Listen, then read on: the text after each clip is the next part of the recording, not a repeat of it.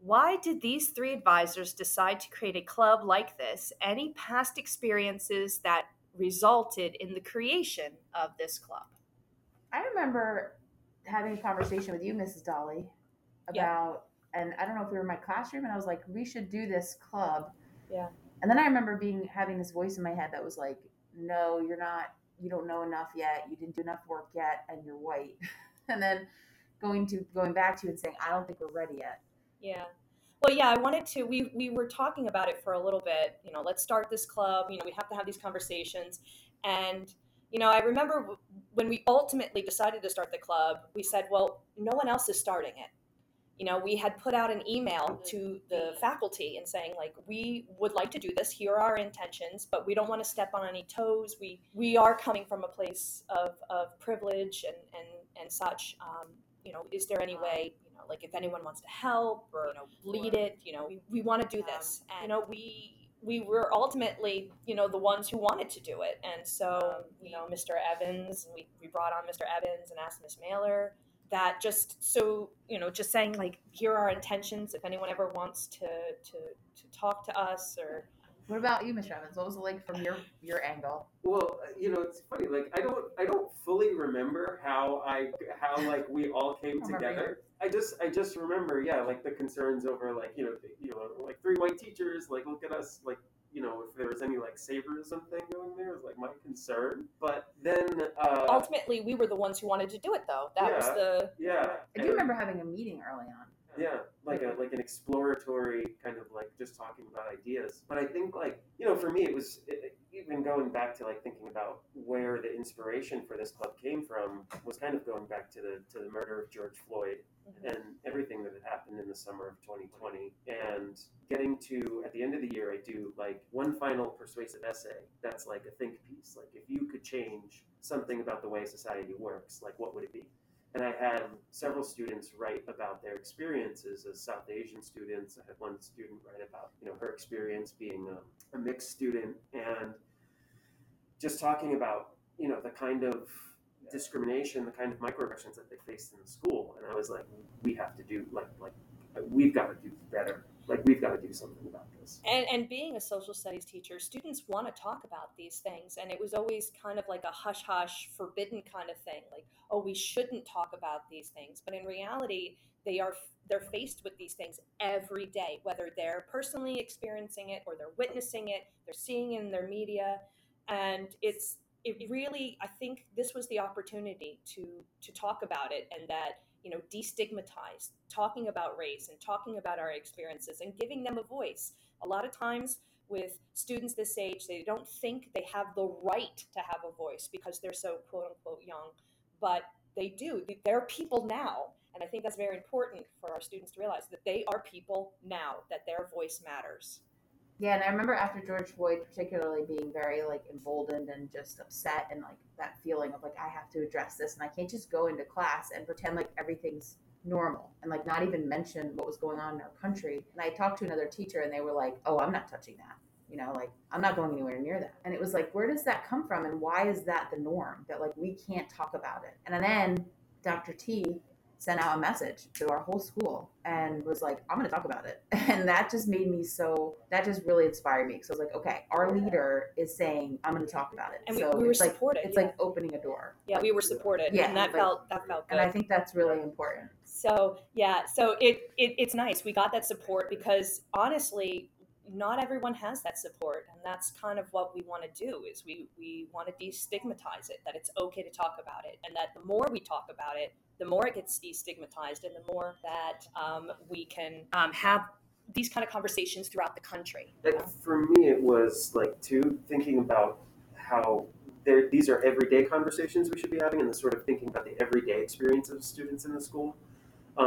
Like we had for a long time, you have your little initiatives, your no name calling week, your little spirit things, where so often schools talk about these sort of general messages of like inclusion and things like that. But spirit days kind of lose the point of students' day-to-day experiences, I felt. And then there was a kind of, like you were saying about Dr. T's message, Ms. Nami, I was thinking about something that another supervisor of ours said, where it's like, what good are all these days if like your students are still being called the terrorists in the hallway, or like your students are still being called the F slur, or the N word in the hallway? Like, we need to take care of that cultural problem. We can't have days that unite us if we don't feel, one pajama day is not going to bring us together.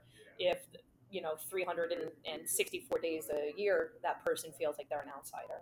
Yeah, and the same goes for those conversations in a class. Like, you have to build that community first so that kids feel safe and they feel okay and they feel like they can have those conversations. You can't just one day be like, all right, I want to talk about racism today, because a lot of work has to really be put into it, and you have to have a lot of thought, and you have to do your own work as a teacher, which is something I'm learning. So it's not so easy, but yeah. And we continue to grow, and we'll always continue to grow. Trying to learn and trying to just be better facilitators of conversations, and trying just to be better humans. I think, I would love for everyone to know who Charlemagne is. That would be super great for, a Jeopardy quiz. But if you leave my classroom or you leave my club just feeling like, wow, Mrs. Dolly really cared, we had these great conversations, and I grew a little bit personally, then I consider myself successful. What makes the club unique? I would say, just plainly, what makes our club unique is that it is the only club right now at HMS that discusses issues of equality and diversity, and that we are a club that is, I don't know if it's unique so much as that we have a rolling enrollment. Like, when you can come, you can come. There's no pressure to there's no homework assignments or anything like that. Just, you want to come, you want to talk in this open forum. Yeah, and I personally think that the club is unique because it does give a lot of opportunities to show your viewpoint and just really show what you're passionate for. Yeah, I think the club's unique too, because like Ms. Dolly said, you can go whenever you want. It's not like required to go every time. So and how you can talk about whatever you want. You can bring up like whatever you've heard about recently. Yeah, and we talk the gambit, right? We talk about current events, we talk about past events, we talk about how history has influenced the current events. It might even influence the future going forward, and how people form opinions. And yeah, because like you can learn a lot from like the discussions. Yeah, exactly. Why did we join HMS CARES? So for me, I joined HMS CARES because I'm a person of color.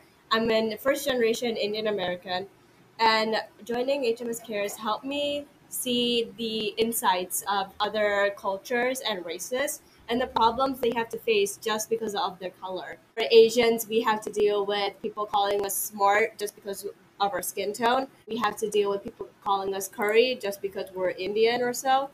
And that needs to stop, because that's just a stereotype and that's just placed on our heads to get rid of the good point of us, that we're hardworking and we just want to be the best we can be. I joined HMS CARES because I wanted to learn more about racism and homophobia, and I wanted to be able to listen to other people's stories and experiences so I can learn from them and just educate myself better. Yeah, educating yourself better is so important when you have to fight for someone in the future. So South Asian hate is never going to stop.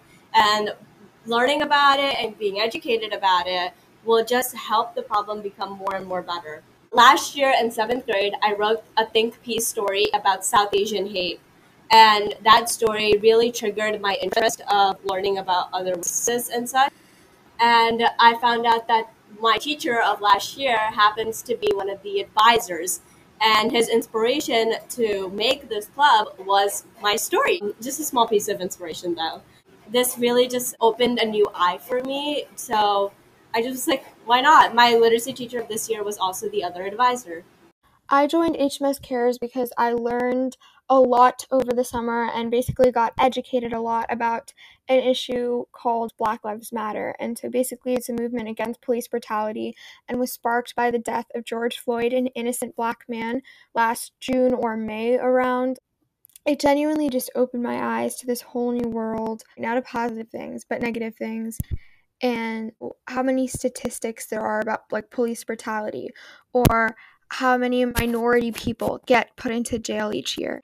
And it just genuinely opened my eyes to all of these statistics that I personally haven't been seeing before. All of these topics that I haven't been educated about before. I've kind of been like shielded from everything.